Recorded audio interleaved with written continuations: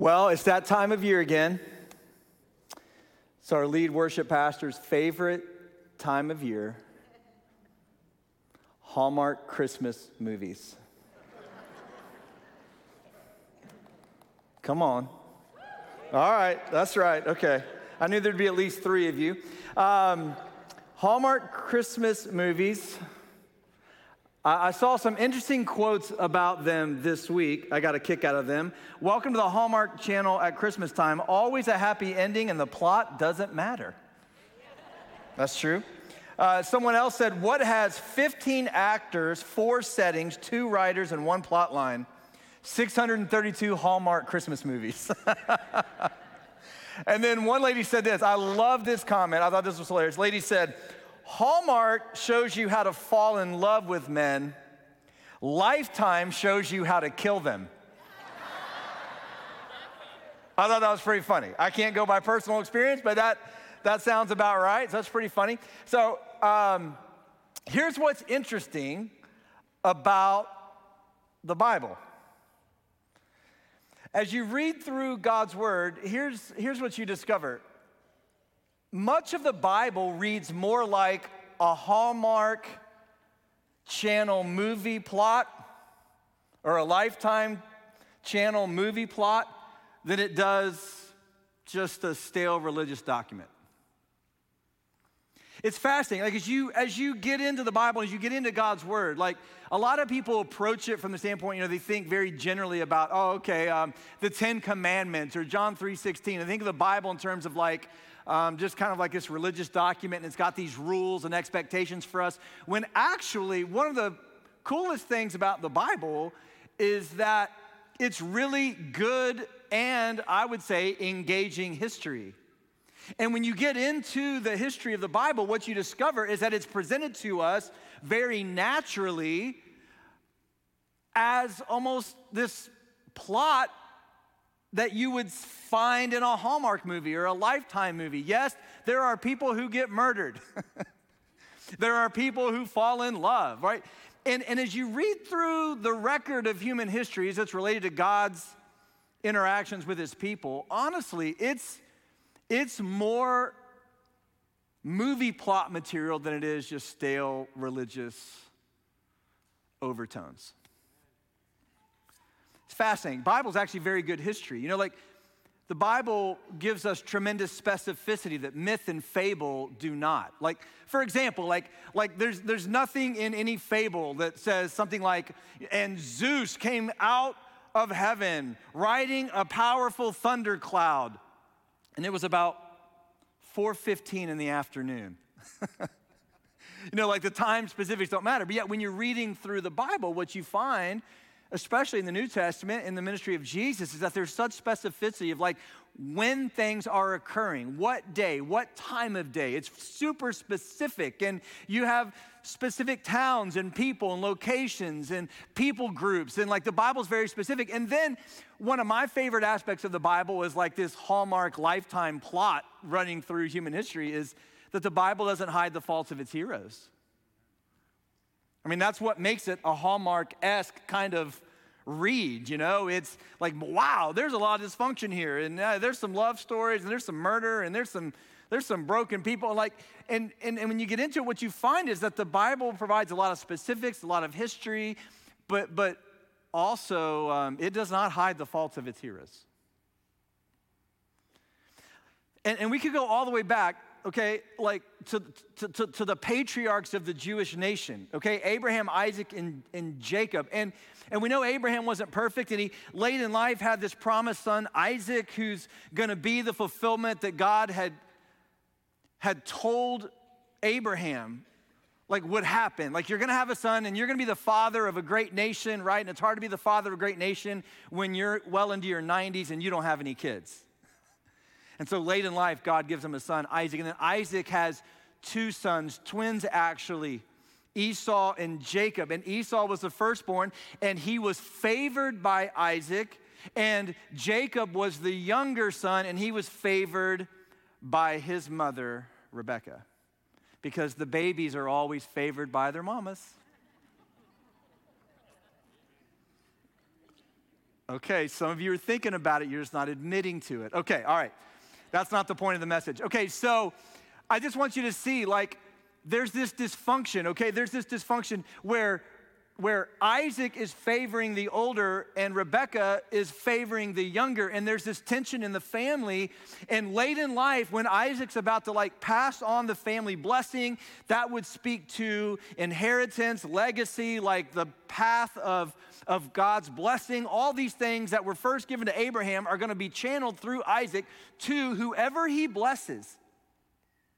And of course, it's expected he's going to bless the firstborn son because that's what you're supposed to do. And Isaac's definitely going to do that because he favors his firstborn son anyway, Esau. And when you look at Esau and Jacob in this dynamic, like not only were they firstborn, secondborn, different from that perspective, they were also two entirely different people. Esau was a man's man. He loved to hunt, right? His parents named him Fuzzy because he was covered with hair from the moment he was born. And they name him Harry, basically, is his name. And he's a man's man. And he's got a Rottweiler that he puts in the passenger seat of his Ford F-150, riding around, listening to Morgan Wallen. And he's a hunter, and he's just a man's man, right? And Jacob is like totally the opposite. He's more Park Avenue, wears skinny jeans and Toms, right? Like, that's Jacob. Like, he drives a Tesla, you know, like that's Jacob. And he listens to Taylor Swift. That's just kind of who he is. So, like, these brothers could not be more different. And the time comes for Isaac in his old age to bless his favored firstborn son, but his wife has a plan. Okay, just think Lifetime Hallmark movie here. This is going to be some jacked up stuff, okay? Because she says to her younger son, here's what we're going to do. Your father in his old age doesn't see very well, and your older brother is out hunting to prepare a special food for your father so that he can confer the blessing. And so here's what I'm going to do. I know how to make that. I'm going to make the food. You pretend to be your older brother. Now, how did that happen? Well, they had to take a dead goat and take the hide off of it, and Jacob had to cover himself with this dead goat so that when Isaac felt his arms, they were hairy like his brother. And let me just say, if people have to imitate you by covering themselves with a dead goat, you have a hygiene problem, okay? And so Rebekah's like, here, cover yourself in this fur, and your father will think that it's your brother, and then I'll bring the food in, and he's going to give you your brother's blessing. And that's exactly what happens. And so they were in on it, the younger brother and the mother, and then the firstborn Esau comes in later, and Isaac recognizes he'd been duped. And Esau is not happy, and he hops in his Ford F-150 with his shotguns, and he chases down his brother, and his brother's fleeing for his life, and he hops in his Tesla, and he speeds out of town, man. And he ends up at his uncle Laban's property. And that's where he's going to live because he couldn't go back home because his brother was going to kill him, because now the blessing of God, first given to Abraham, extending through Isaac, is going to come through the younger Jacob, not the older Esau. And Jacob can't go back home because his older brother's going to kill him. And so he just kind of sits down at Uncle Laban's house. And lo and behold, Uncle Laban has a couple daughters. One's name is Rachel, and one is Leah. Rachel, the Bible says, is shapely and beautiful. Leah is described as having weak or tender eyes. Here's what that means. Rachel is beautiful and Leah is beautiful challenged, okay? She's not very pretty. It's just the way it is. And so here's what happens. Jacob now falls madly in love with Rachel. Are you seeing a little Hallmark plot line here in all this? It's crazy, right? This is not stale religious, folklore here. I mean, this is the way God has worked through humanity. And so Jacob falls madly in love with Rachel. And he says to Uncle Laban, I want to marry Rachel. She's beautiful. I love her. I'm enamored with her. And Laban says, well, I'll tell you what, man. You worked for me 7 years, and at the end of that 7 years, you can marry her. That's kind of my approach with my future sons-in-law. That's kind of what I'm going to do. You work for me, little landscaping, right? Okay, 7 years. No. All right, so he says, you work for me 7 years, you can have her. And the Bible said, this is interesting, that for Jacob, the 7 years, he was so in love with Rachel, the 7 years were as nothing. Fellas, that's a good thing to write on the Christmas card this year to your wife, okay? These 30 years together have been like a week. At times, not a very good week, but it's been like a week, right? No. So Jacob's like, so in love, like the 7 years just passed. He's like, no big deal. And they get to the end of the 7 years. Here's what happens. They have their wedding, and Rachel is dressed in traditional, wedding regalia, and she's got her veil and all of this. And they go through the wedding and the reception, and then Jacob and Rachel go to their honeymoon suite, and then he wakes up the next morning. Hallmark alert. Let me show it to you. When morning came, this is just how abruptly the text says it, okay? Genesis 29. When morning came, let me show it to you. There was Leah, the ugly one. The dude woke up the morning after his honeymoon and he married the wrong sister. If you've ever woken up the morning of your honeymoon and said, wait, you're not the right sister, we have counseling available for you. All right? This is messed up. And so he says to Laban, now don't miss the irony here. What is this you have done to me? Wasn't it for Rachel that I worked for you? Now watch this. Why have you deceived me? Now you know why that's important? Because that's the exact same question his father asked him when he stole his brother's blessing.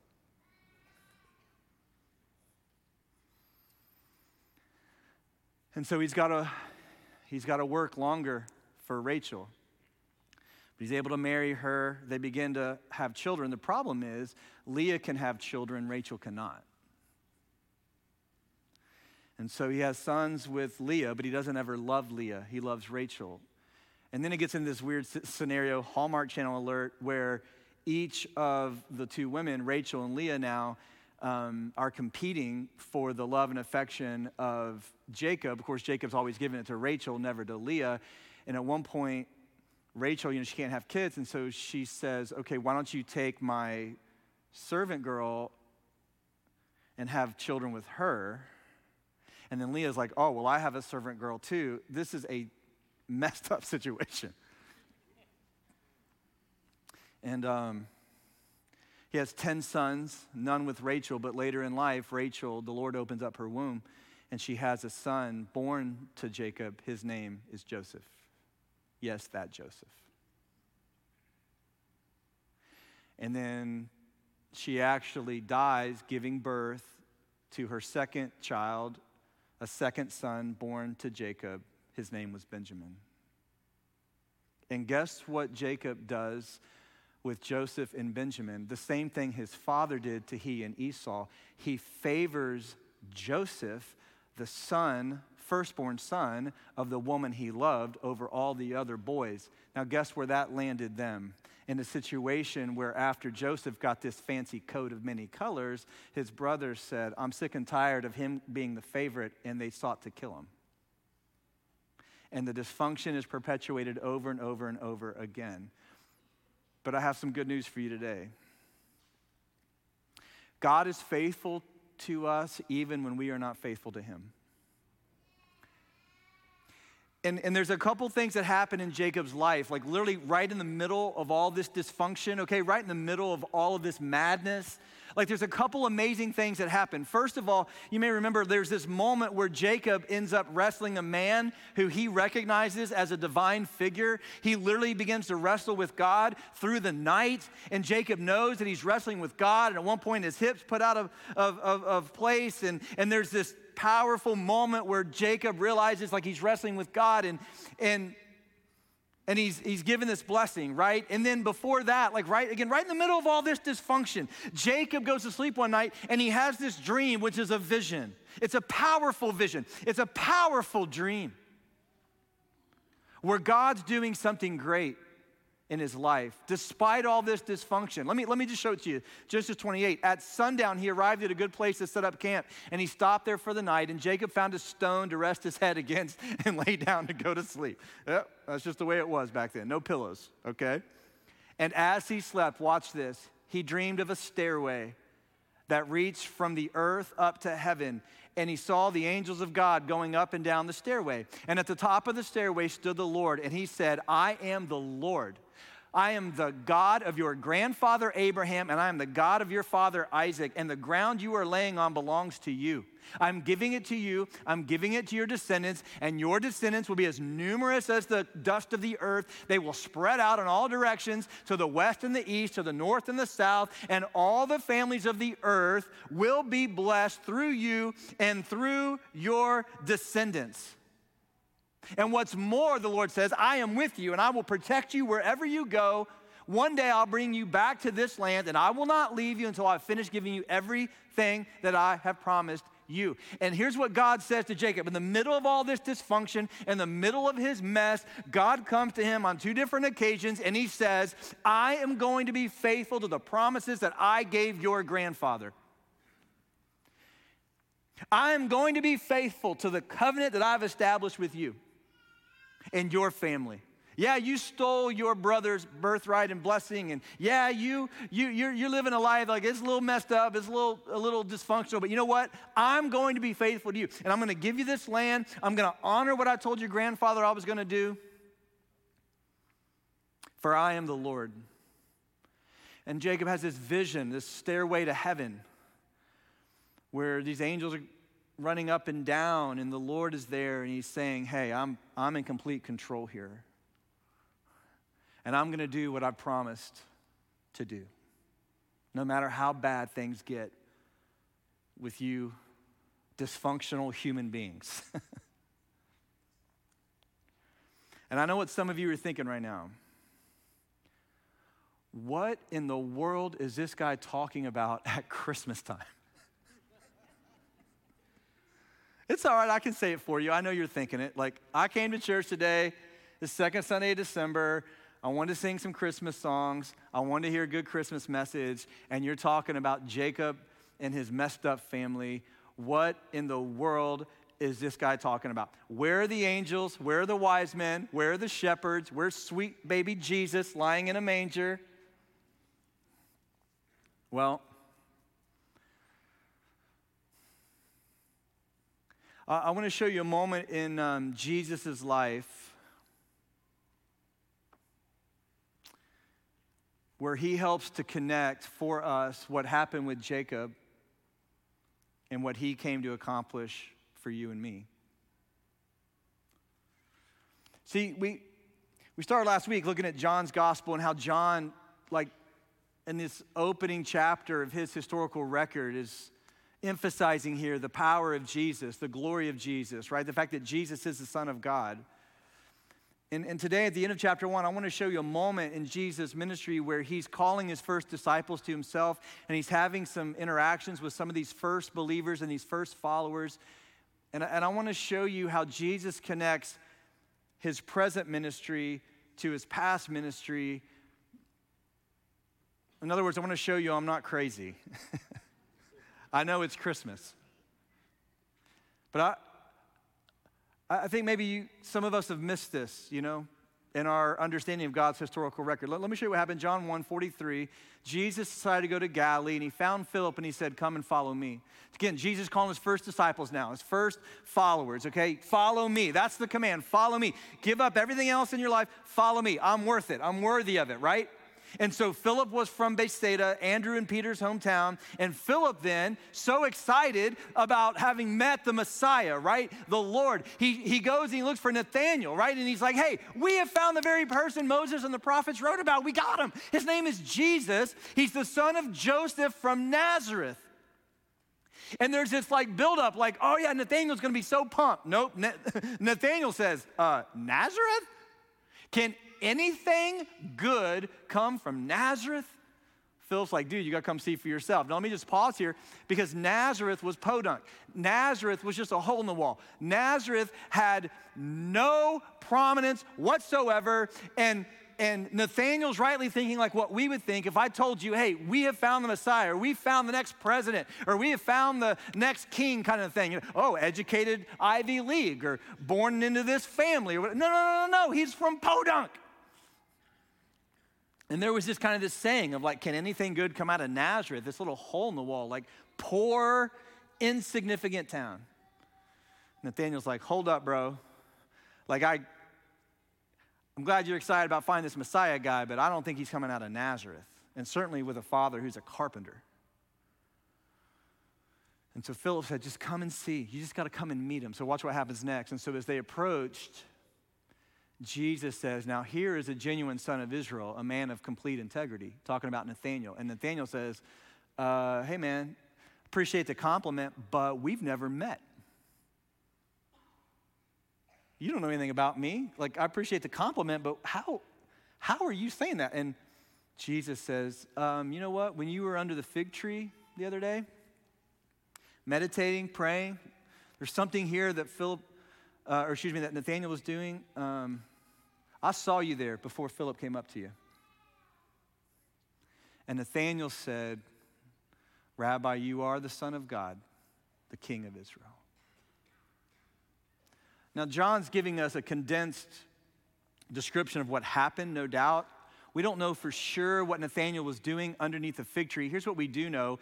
It was so meaningful to him and it was so private that he knew nobody else was around. No one could have known he was there, right? Maybe it was a part of his regular practice. We don't know. What we do know is that he was so private in that moment that when Jesus referenced it, he immediately knew, yeah, this man knows things that no one else can know, and no one could know those things unless he is the Son of God.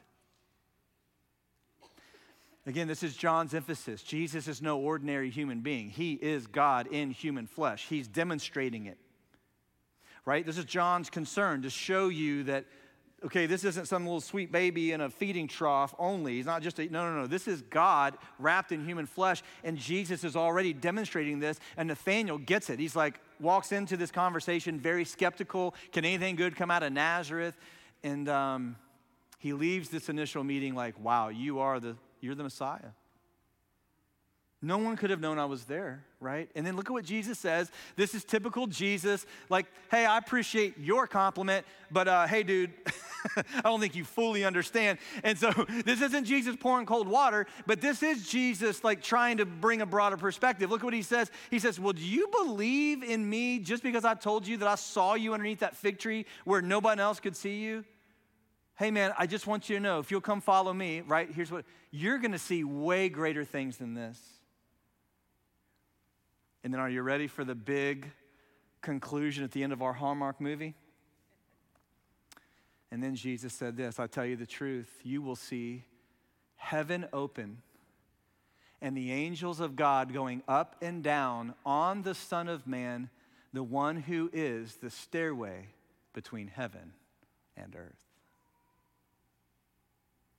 See, I told you I'm not crazy. Maybe you missed this. God revealed himself to Jacob in the midst of his dysfunction and said, I'm a God who's a faithful, covenant-keeping God. And this vision that you're seeing now of angels running up and down this stairway to heaven and me on top of it speaking and declaring that you're going to have this land and I'm going to bless your family and I'm going to keep my covenant. I'm giving this to you because I don't ever want you to forget in the midst of all of your dysfunction and brokenness that I'm a God who loves you and I'm a God who's faithful to you. God gave Jacob this stairway as a reminder that God is absolutely faithful to his people 100% of the time. But listen to me, please don't miss this. Jesus did not say to Nathanael, hey, God has made a stairway.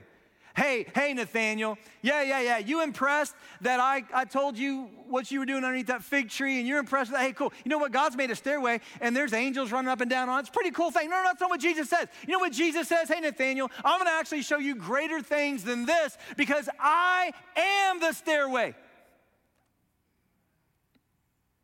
I am the pathway from earth to heaven. You think it's cool that I have unlimited knowledge? I do, because I'm God. But I'm actually going to show you something greater than this. I'm going to show you what it looks like for God to come down to man, not just stand and speak on top of the staircase, but to come down to man, because I'm going to give my life for you. I'm going to take the punishment for your sin for you, and I'm going to be raised from the dead for you, and I'm going to conquer death, and I'm going to conquer hell, and I'm going to conquer your dysfunction, and I'm going to bring salvation to you, because I don't just walk down the stairway or up the stairway. I am the stairway. I am the bridge between earth and heaven, right? I am the way, the truth, and the life, and no man can get to God except through me. And I want you to know today, in your little version of your Hallmark movie, whatever dysfunction you carried in the room with you today, whatever brokenness you've seen in your family, whatever struggles you've had or are having, whatever your past or whatever your present, no matter how good things are or no matter how bad things are, I want to give you a word of encouragement today. God loves you. God is with you. God is for you. God is faithful to you because he has given his son to you, who is the stairway between us and him. And he is with you in every season and circumstance in life. This is Christmas. Jesus is the bridge between heaven and earth. There's no way to God. There's no way to heaven except through Jesus. That's what he's saying. Nathaniel, you think it's cool I called out where you were underneath this fig tree? No, wait. Just wait a couple years from now when I die on this Roman cross for your sin. Just wait till I come and see you after my bodily resurrection. And just wait until one day I call you home to be with me. Jesus is the bridge. Here's what the scripture says in another place. There is one God, okay, this is important. There is one God and one mediator who can reconcile God and humanity, the man Christ Jesus. There is one. And he gave his life to purchase freedom for everyone. And this is the message that God gave to the world at just the right time. Jesus is the stairway to heaven. Whether or not you have Led Zeppelin in the back of your mind or not, all right? They weren't the first ones to come up with that. Jesus is the stairway to heaven. He's the bridge between heaven and earth. And if you're here today and you don't know that you have eternal life, you're here today and you're not sure where you stand with this God who's going to judge the world one day. You don't know if you're going to spend eternity in heaven or hell. I want you to know today, this salvation's available to you through Jesus. He's the bridge. He's the stairway. Not that he comes down and up the stairway. He is the stairway. And what he gave to Jacob in terms of a revelation was fulfilled ultimately in Jesus. And all you need to do is acknowledge your sin and your brokenness, your dysfunction, much like Jacob and his family, and just say, God, I need you. God, I ask you to save me from my sin. God, I ask you to come into my life. And God, I commit to follow you. And if you'll do that, God will save you. He'll give you a peace that passes all understanding. He will absolutely bless your life. Things won't always be easy, right, in this broken world, but God will be with you. This is the message of Christmas. And if you're a Christ follower today, listen to me very, very carefully, Bell Shoals. I want you to understand no matter what you face, no matter your ups and downs, your good decisions, bad decisions, you have a Savior who is the stairway. He's given you access from earth to heaven. One day you will hear the words, well done, my good and faithful servant. And so you keep pressing on, you keep honoring the Lord, you keep following him because he is faithful to us in every season. He is with us, right? And I love what the scripture says, that there is one God and one mediator between God and man. That's Jesus. He's the stairway, right? He's the one that makes it possible for us to have access to God and access to heaven. And then I love this word, that this is the message that God gave the world at just the right time. And so here's what we do. We're trying not just to honor the Lord and live for the Lord and make much of the Lord, but we're trying to make him known to the world before it's too late. Because this is the right time. This is the right window. And that's why here at Bell Shoals, we make it a priority to get this good news to the world at just the right time. That there's a stairway between earth and heaven, and his name is Jesus. He is the gate. He is the door. He is the light of the world. And that's why we do things like what we did yesterday with our Real Hope Christmas party. You gave so generously over the past few weeks. Bikes, toys. Man, it was unbelievable. If this is your first time at Bell Shoals, I just want you to know we do something every year called the Real Hope Christmas Party. You'll see some photos here from yesterday. We just throw a big party for some families that have various needs in our community. We want to be a blessing to our community. We want to try to get this hope to our community. We want to try and get this good word of God's love to our community at just the right time while there is still time. And so one of the ways we do this is by meeting needs, right? And so everyone comes in. This is in our gymnasium. It's absolutely packed. It's pushed to the limit. We have maximized as many people as we can accommodate. And we give hot chocolate and orange juice and a wonderful brunch and sprinkles and whipped cream, because you can't have hot chocolate without whipped cream and sprinkles. It's a rule, okay? And we have crafts, and we do a little program, and we have some, there's a guy on a unicycle. That's not originally part of what we had planned, but it's kind of a bring your own unicycle event, apparently, all right? And there's some of our team. We had, that guy on the right, I don't even want to talk about. All right, so that was a whole nother situation. All right, and then we had two elves here. A couple of our staff members, Josiah and Lala Stroud, their names were Jojo and Lala, the elves, but the kids called him Ho-Ho. So I don't know, they just go with it. So we have this program for them. We share the gospel, communicate our love. Then they have an elf walk. You'll see this through our kids building, and they get candy canes and some toys and whatever little things. And it's just super, super precious. And then after the elf walk, they come right over here to out there by the fountain, right? And we have all these families and all these kids right out there by the fountain, and it's super cool. And then Pastor Jaime, our Espanol campus pastor, and I stand at the top of the steps, and we, get all the kids up front. And it's just all these kids. And of course, over the past few weeks, you have been providing gifts that the kids have actually asked for. Every child has a bike. In Bell Shoals, let me just tell you, every child has a toy, every child, or multiple toys, every child has a bike, and it has their name on it. Because we believe that every name is important to God. I mean, it's not just you walk in and there's just these gifts. I'm just telling you, every bike has the child's name. Every toy has the child's name. It's just, our team does an amazing job. There's these massive boxes with the bikes next to them, and the gifts are individually wrapped in the boxes, all right? And then Jaime and I count down 3, 2, 1, and they run through up the steps, and they get to the pillars, and then we have these snow machines, and it's blowing snow everywhere, which looks like dandruff. So it's what I call Florida snow, all right? And so it's just cool. The snow, kids are running through the snow, and then they get their gifts. And I just can't even describe to you what it's like. I try to do it every year, but it's hard to describe, the situation. We had some kids this year. I hadn't seen this in previous years. They just got to their bikes, and they were so pumped about their bikes, they didn't even open their other gifts. It's like, oh, hold up, we're not done yet. And they're out by the fountain riding their bike. We had a kid this year with Pastor Jason. He's just got a history with kids and bikes, man. I don't know what the issue is, but he got this precious little girl on her bike and sent her out, and she was headed toward the steps. And I was starting to call our attorney when thankfully Jason got her and turned her out the back. But I mean, these kids, it's so precious. There's the Florida snow. And, man, it was awesome, right? I mean, it was awesome. So let me give you a couple quick stories. I just want you to understand, Bell Shoals, this is why we do what we do. Because there's a stairway between heaven and earth. There's one mediator between God and man, and this mediator has come to us at just the right time.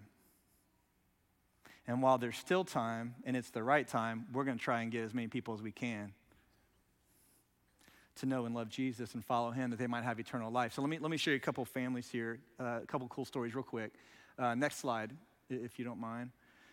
This little girl that I got to hang out with, Asu is her name. She's from Turkey. She and her mother here.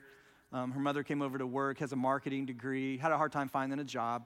She's kind of working some side jobs to make ends meet for now. And they're waiting for Asu's father and her mother's husband to come over from Turkey. They've been here 3 years waiting on him. And we were able to provide some help to them this Christmas. There she is. I mean, a precious girl. Listen, I don't know which one of you did this, okay? One of you went to the store and you bought on the bottom there, that's Barbie's vacation house. Because Barbie has multiple homes, okay? She put on her Christmas list this year, Barbie's vacation house. One of you went to the store and you bought that house for her. There it is. And a couple Barbies. And, of course, she got her bike. And I'll tell you, this is the most precious girl.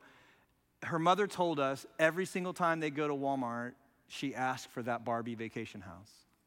And her mother couldn't get it for her. One of you did. And we had some gospel conversations come out of that. I helped her ride her bike. It was so sweet. We're going. We went a little bit, and I'm running along. Honestly, I should have stretched first. and it went well. And I said, okay, you want to ride some more? I'm trying to teach her to ride a bike. And she says, yes. And so we take off. She goes, yes, but do not let go of me. Yes, ma'am, I got it. And I tell you, I mean, a precious girl, and just the joy. I mean, I just can't even tell you the impact of those gifts. Okay, let me show you another family. It was just incredible. This is a family. There were 3 kids, a little bit older, as you can see. And there's a young man, CJ. Check this out. Never had a bike, never ridden a bike.